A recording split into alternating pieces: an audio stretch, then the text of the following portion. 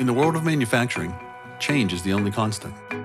How are small and medium-sized manufacturers, SMMs, to keep up with new technologies, regulations, and other important shifts, let alone leverage them to become leaders in their industries? Shifting Gears, a podcast from CMTC, highlights leaders from the modern world of manufacturing, from SMMs to consultants to industry experts. Each quarter, we go deep into topics pertinent to both operating a manufacturing firm and the industry as a whole. Join us to hear about the manufacturing sector's latest trends, groundbreaking technologies, and expert insights to help SMMs in California set themselves apart in this exciting modern world of innovation and change. I'm Greg Profisich, Director of Advanced Manufacturing Technologies at CMTC, and I'd like to welcome you. In this episode, I'm joined by Bill Huntley, the Food Safety Council Lead Trainer for the Food Industry Business Roundtable. Bill discusses the Food Safety Modernization Act, its impact on small and medium-sized manufacturers, and the steps that manufacturers can take to ensure their compliance.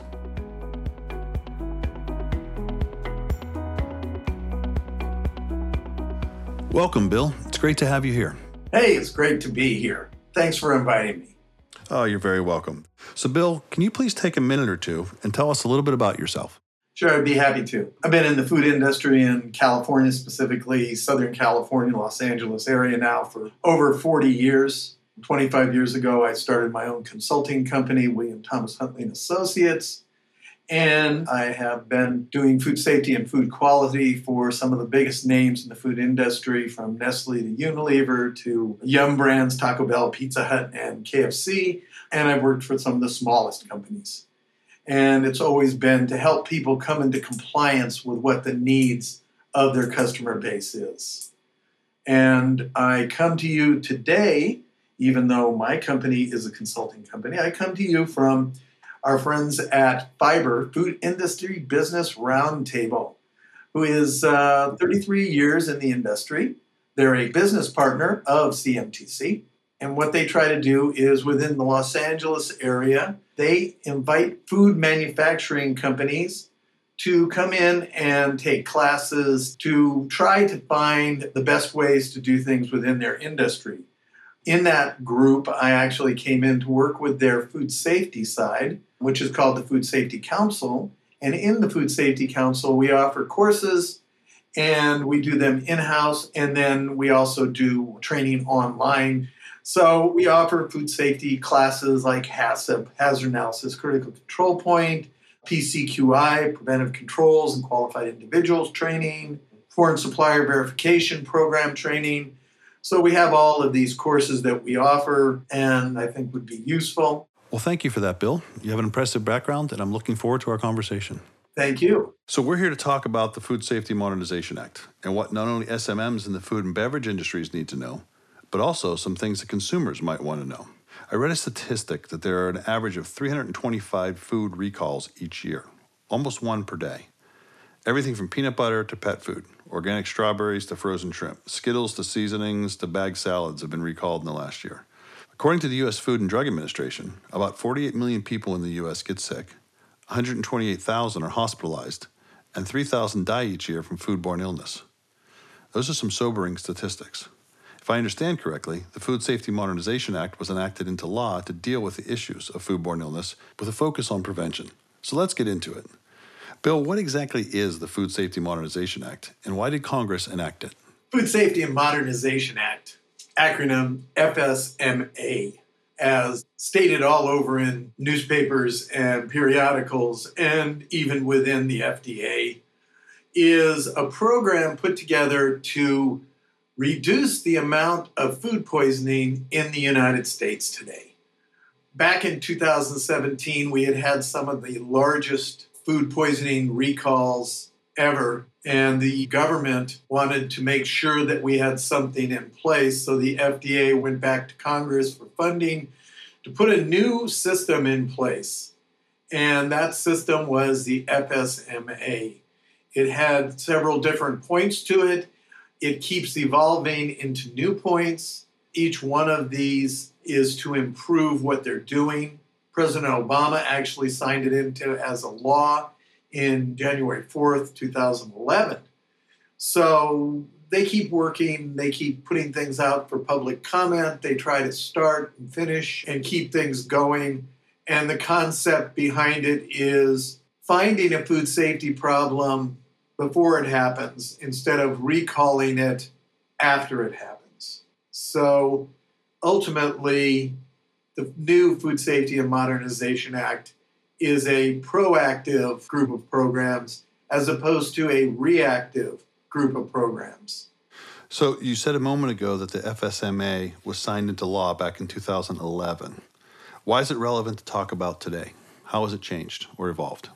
Well, we've got multiple programs within the FSMA.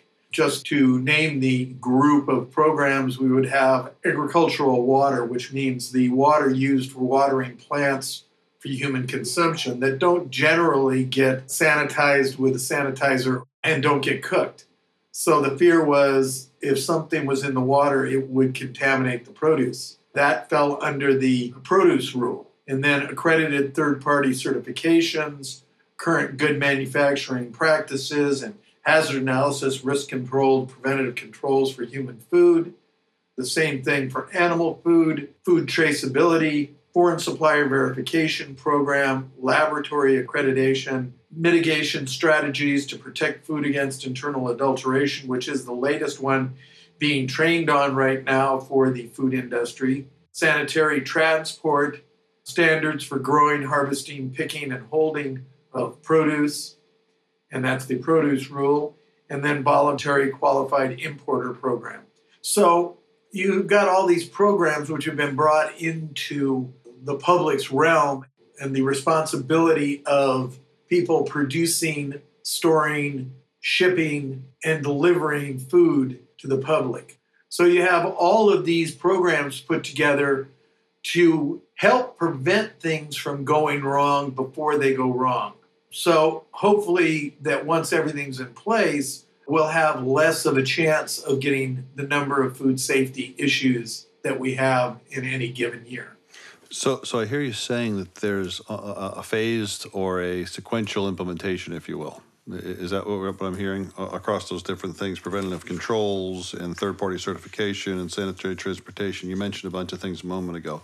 Those weren't all enacted into law in 2011, required on the spot, or were they? Those have been done at different times because they have so many pieces to them that they needed to be written and reviewed and gone over with the public, with corporate structures, with everybody in academia. Comes back to the FDA, they go through it, they make their changes, they come out, and then it needs to be trained on. And so what we have is a group called FSPCA, Food Safety and Preventive Controls Alliance. And what they do is they put together training materials so that these programs can be trained on. And as I said before, mitigation strategies to protect food from against internal adulteration is the latest of the programs being put in place with the companies to follow. The strategies there are that you're looking at and figuring out what is your culpability, what are the issues that your facility or what you're doing might be to a terrorist doing something to your product or to a disgruntled employee. Do you have programs in place? Those kind of things. So this is the latest one, and it's probably the one that's going to be the hardest to really get up and running because people have not been doing this before, so it's going to be the hardest.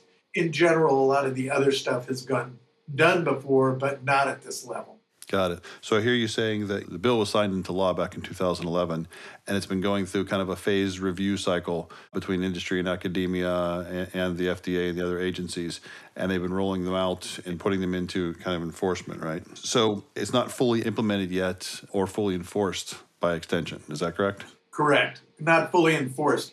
Some parts are fully implemented, but because of the size of a company or their ability financially, they're given a little more time to put things together. Good manufacturing practice and hazard analysis, risk-based preventative controls are the ones that have been really worked on for both food, human food and animal food. And they're the most widely taken care of because of the ones that are the most utilized in the food industry. So smaller companies have more time to adjust to the new regulations and make sure they're up to the standards. Yes. Generally speaking, as things are rolled out, smaller companies, and then you get into qualified companies.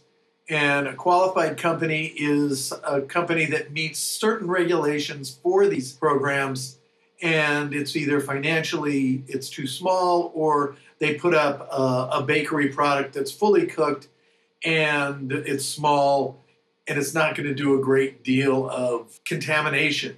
Remembering that the FDA looks at things as to how much contamination can get out there and cause a recall. Something that's sold within the city limits of Los Angeles is not going to be as critical as something that's going to be 8 states wide. Got it. So if I am a Northern California producer of some baked good in the small town of Yuba City, the chances of any contamination there becoming a major problem, causing a recall, are much smaller than if I am a producer in New York City. Right. Okay. If you're Bimbo Bakeries, the FDA is looking and saying, all right, Bimbo's big, and we could end up with a major recall. So Bimbo is going to be handled differently than a small bakery that's a manufacturer.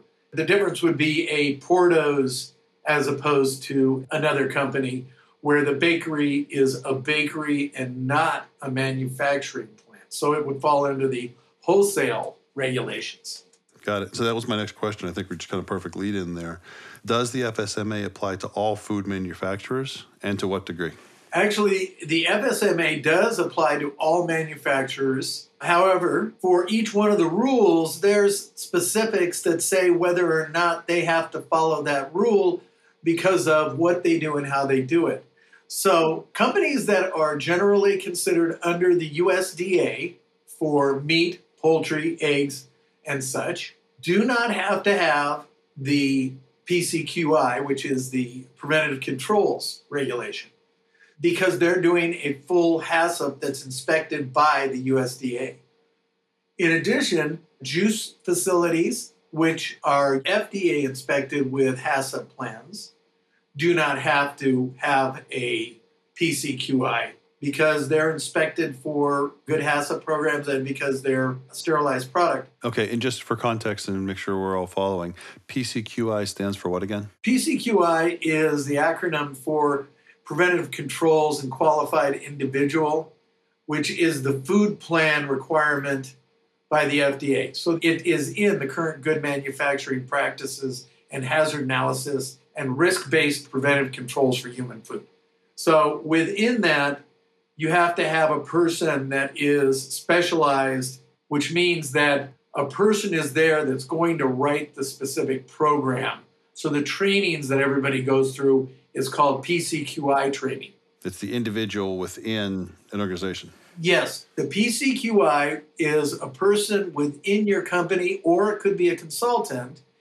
And this person or consultant has background and knowledge that allows him to be able to put together a food safety plan as the FDA requires and understand what the ramifications are of putting together the food safety plan. Okay, so your PCI puts together your food safety plan based on the rules and regulations and requirements of the law vis-a-vis your unique production facility, what you're producing, how you're doing it, what materials you're handling, right? Because not FSMA applies to everybody, I heard you say, but not every rule or program within FSMA applies to everybody to the same degree. Right. One thing I might note for people that you have out there that might be wanting to do this, they're smaller companies and they know they have to get it done. Right now, the last meeting we had with the FSPCA, they informed us that the biggest amount of people that aren't doing it or that there were big mistakes within the programs. So it's important to get them done correctly. The FDA never goes into anything blindly. They have program builders on the FDA website. And so there is a program builder for the Preventative Controls Food Safety Plan. And it actually, you put in your information and you just keep putting in information and it actually builds the program for you. So people don't have to really go into this blindly. There's a lot of things out there within the FDA website that will help them to create this program, which we call the Food Safety Plan. So I want to get in a minute into the 7 rules and kind of really get down into the depths, but just to make sure I have the context and kind of the whole background on this. FSMA was enacted in response to some foodborne illness issues and outbreaks that we had back in the 2005 to 2010 timeframe. It was enacted by Congress in 2011 for purposes of much stronger focus on prevention. And so within the FSMA, there are 7 different programs that we'll go through in a minute. And each of those programs, although they're part of FSMA, may or may not apply to a given manufacturer. So depending on the foods that I'm making and who I'm making it for and how it's normally processed, certain aspects of each of these programs or rules may or may not apply to varying degrees. Correct. So to make sure we have an effective plan, a food safety plan, we're going to need to have a PCQI, and a PCQI is a preventative controls qualified individual, someone who's been trained, either an employer or consultant, who can put together the food safety plan. And that person is free to use some of the tools that the FDA has published on their website for their program builder. Correct. To kind of summarize it so far? Yes, very good. Okay, let's get into the details then and make sure we understand the 7 programs. So, number 1, preventative controls for human and animal food. What's that all about? Who does it apply to? What are the nuances? All right, so those are 2 separate ones. And the idea here is that we didn't have these before. They are the creation of a food safety plan. And these are specifically written into this part of the current good manufacturing practices. So we used to have good manufacturing practices required by the FDA. And in those, it told us how to do things specifically, what they were looking for when they came out to your facility. And then what they did, they expanded that and put the risk-based preventative controls within those current good manufacturing practices.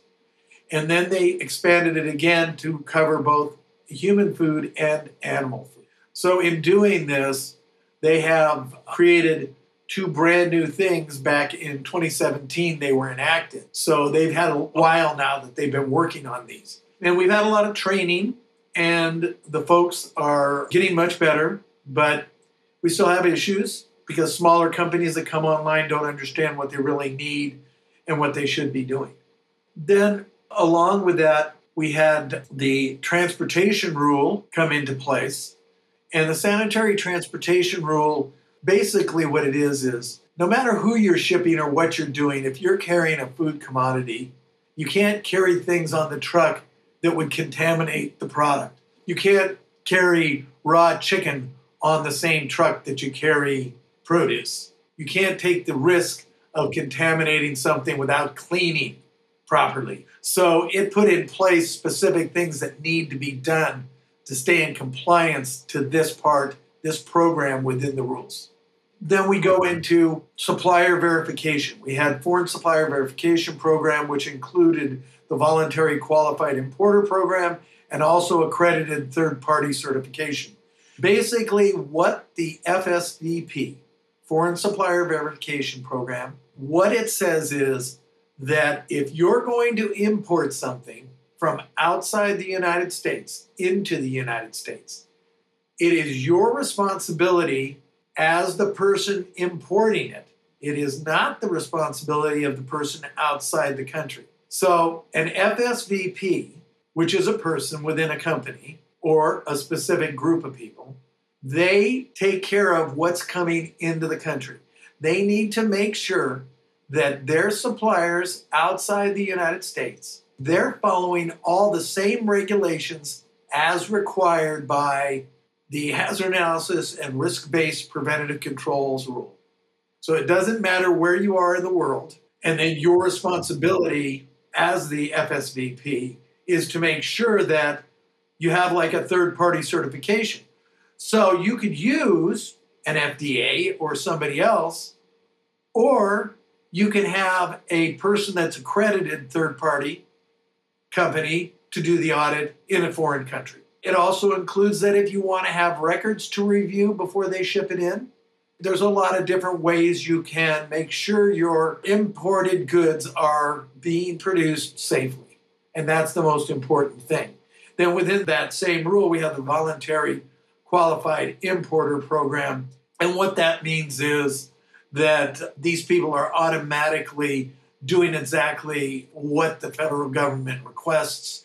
If you look at Canada, Canada has many of the voluntary qualified importer programs. So it all works together, and if you want to make sure that you can ship things in here with no problems, then you would file for that with the FDA. And current good manufacturing practices rules, we have a requirement for a recall program. So recall is handled under that. Now, most people will say food traceability, isn't that recall? Food traceability falls under recalls, but what the government wanted to make sure to do is that this is a food traceability program under the FDA. That means you randomly pick things and go out and make sure you can retrieve what you say you shipped out and that you're within 99% ability to find that product. Laboratory accreditations we've had in place, especially in California and other states like New York, laboratory accreditations have been required for several different products, but now the FDA just put a program in place that covers that specifically. As I spoke about, mitigation of strategies, protect food against internal adulteration, also food security, those kind of things have several names for that, but that program is the latest and it's covering the most things. Now, actually, one that was back long before the programs that we have in place now, even before 2011, standards for growing, harvesting, packing, and holding produce, is probably one of our oldest in place. We've always had this program. It's changed a lot of times, many times in the past number of years. It specifically says what you have to do to be in compliance for these kind of things. Now, within that, for those that don't know, is the sprouts rule, and that's for growing green sprouts, and they're considered a very high-risk product. So they have their own little rule that says what and how the sprout grower has to do to be in compliance within the produce rule. Agricultural water used to be in the produce rule, but they wanted to take it out and make sure that the producers were actually following very closely rules. So, okay, now we understand a lot more about the details of the various rules. We understand what the FSMA is all about and how it's being implemented over time, and enforcement is coming at some point as each of the rules are verified and accepted by the FDA and the different review bodies that go through that process. What is the impact of FSMA on small to mid-sized manufacturers? If I am a 30-person company making some food product, what does it mean to me? All right, so you look at what they're calling things. So we say there are very small businesses, and this means a business, including any subsidiaries or affiliates, that averages less than 1 million adjusted for inflation per year during the first start date. So this is facilities solely engaged in packaging and holding activities of ready-to-eat products.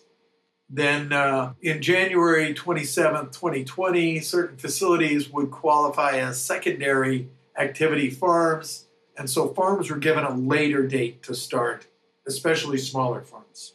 Then we had small businesses as opposed to very small business. Small businesses, including any subsidiaries and affiliates. Now remember, the first one we said it was just a cash amount. We said $1 million made them this.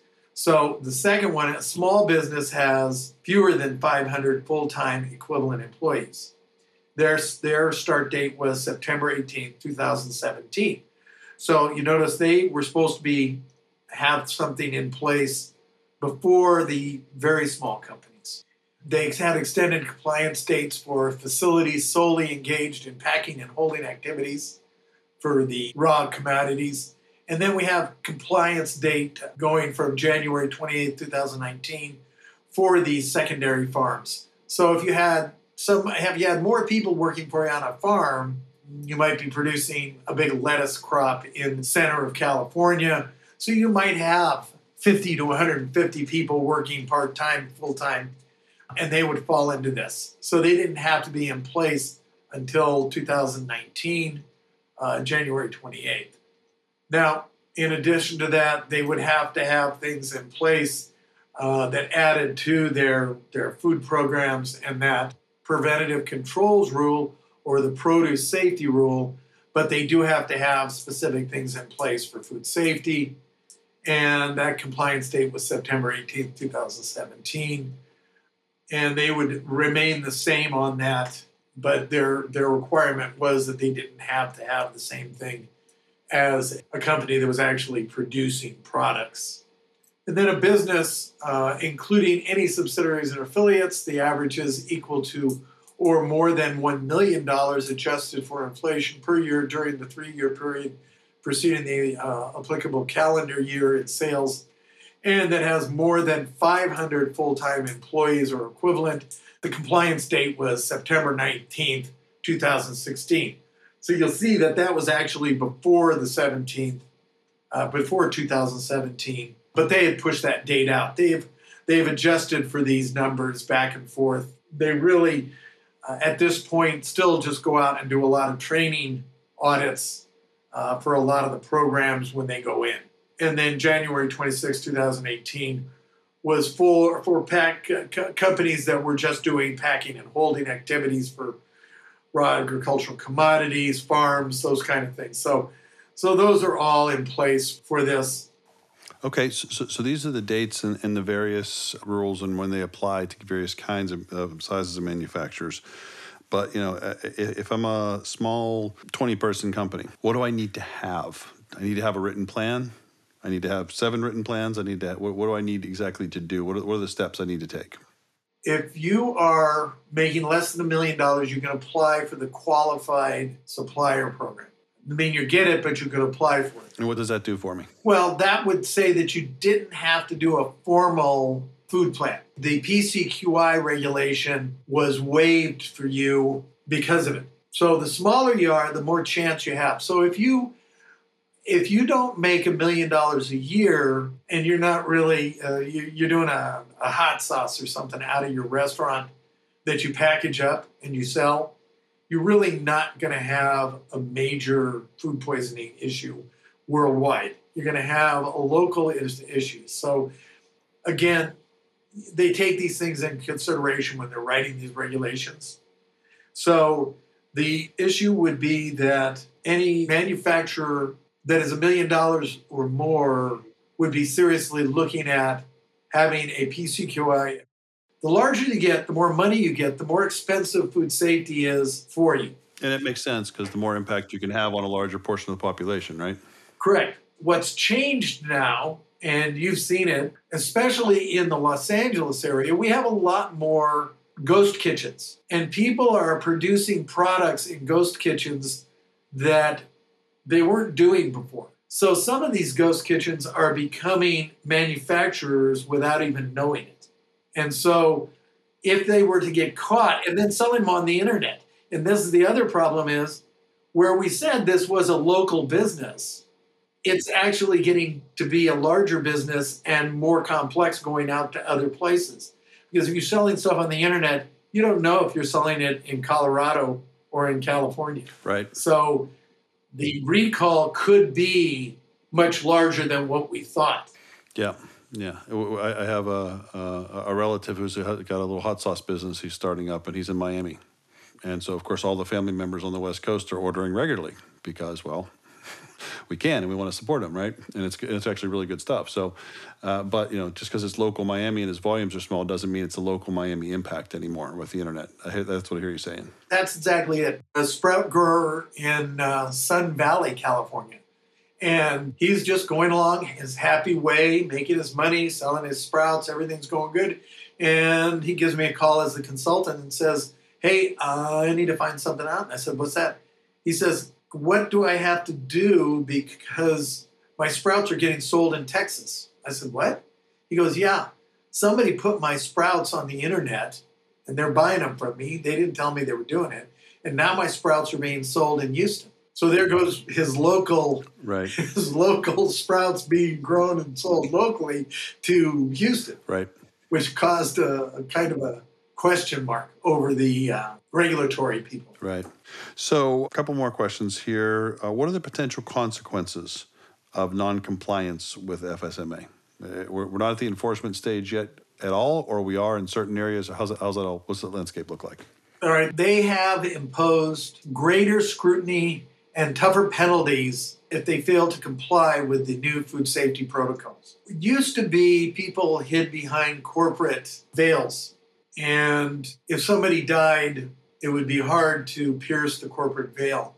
After the peanut debacle a few years back, which is one of the main reasons this went into effect, which was the largest recall ever in the United States, it was found that the owner CEO, his brother, the accountant, and their quality manager, the two brothers got life sentences because of people dying, and the quality manager got 10 years because they just did not show any remorse or good sense not to do what they were doing. So they looked at it, they said, we need this in place. And so now things are in place that you need to look at these and understand what the possibilities of contamination are. So events around the world can change the importance of different aspects of the Food Safety Modernization Act and its implementation on you. I think that what you're going to see with the way that things go now and the ability of people to send things out immediately, we know that anything that gets photographed ends up on the internet immediately. I think that as people find things, real problems, I think that we're going to see more and more issues crop up. And I think that you're going to see the government keep putting new things in place. Do they always really carry a lot of weight? No, sometimes they can prove that under low emission that it's not a true issue. But then in some cases, they've come back and said that there may be an issue with specific things like plastics with products that are getting into the food.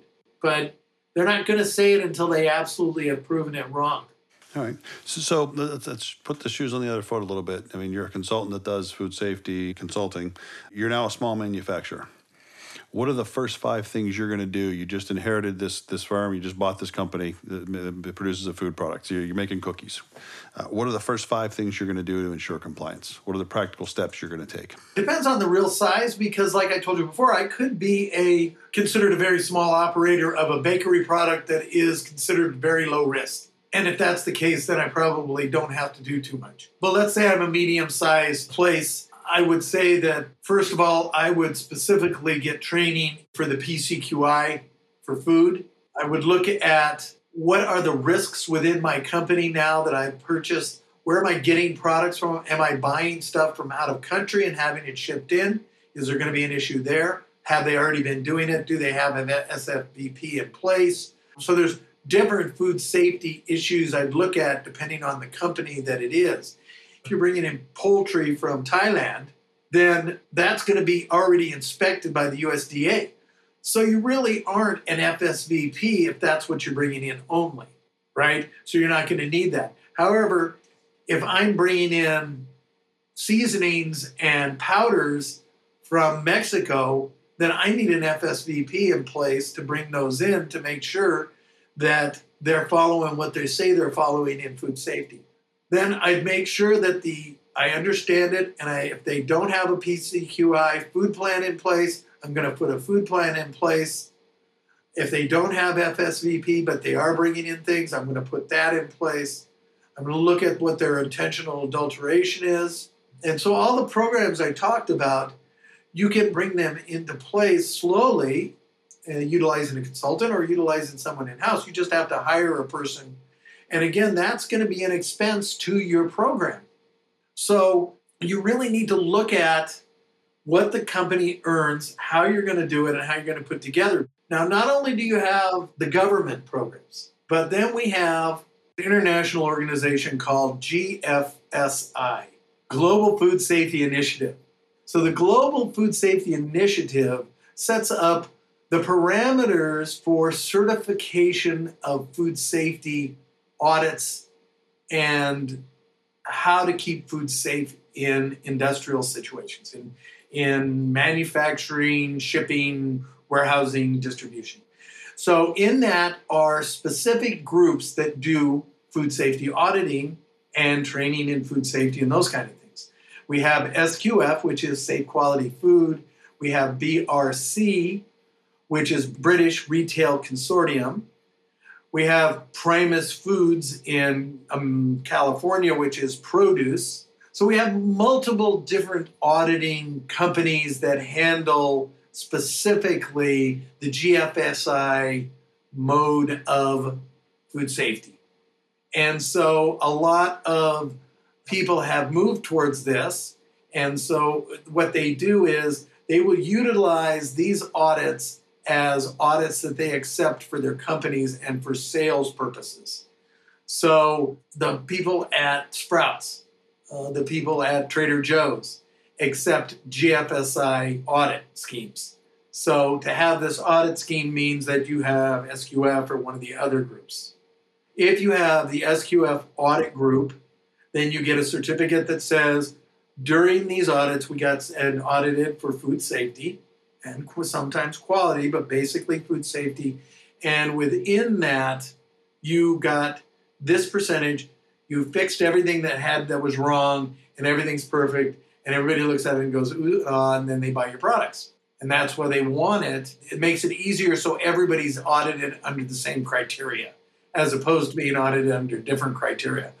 Because if you have a GMP audit, as we say, which is a food safety audit that's set up under the FDA proposals, then it's a little different than the GFSI.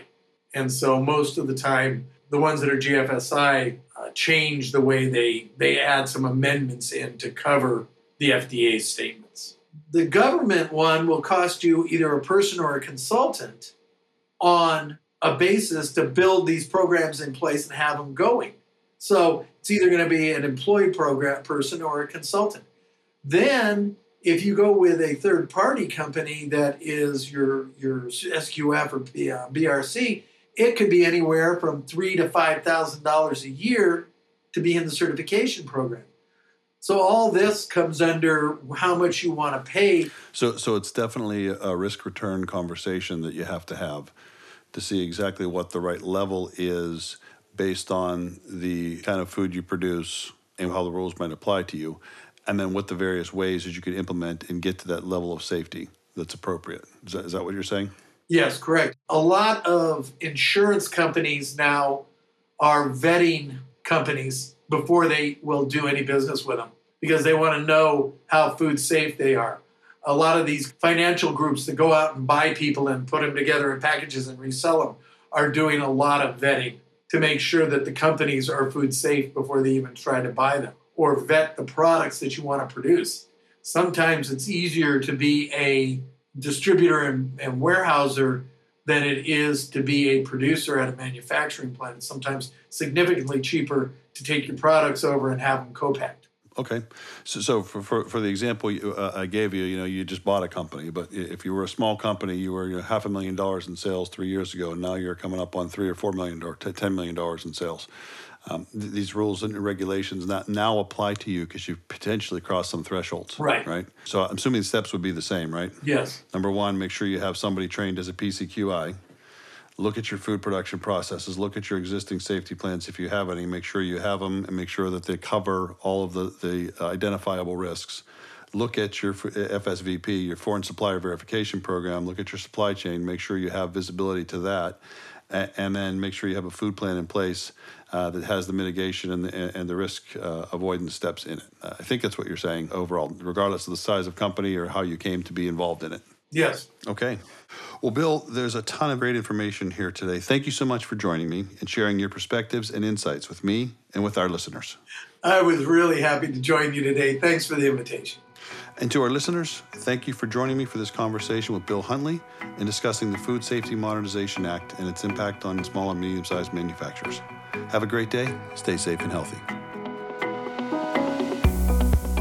Thank you for listening to Shifting Gears, a podcast from CMTC. If you enjoyed this episode, please share it with others and post it on your social media platforms. You can subscribe to our podcast on Apple Podcast, Spotify, or your preferred podcast directory. For more information on our topic, please please visit www.cmtc.com/shiftinggears. CMTC is a private nonprofit organization that provides technical assistance, workforce development, and consulting services to small and medium-sized manufacturers throughout the state of California. CMTC's mission is to serve as a trusted advisor, providing solutions that increase the productivity and competitiveness of California's manufacturers. CMTC operates under a cooperative agreement for the state of California with the Hollings Manufacturing Extension Partnership Program, MEP, at the National Institutes of Standards and Technology within the Department of Commerce. For more information about CMTC, please visit www.cmtc.com. For more information about the MEP National Network, or to find your local MEP center, visit www.nist.gov/MEP.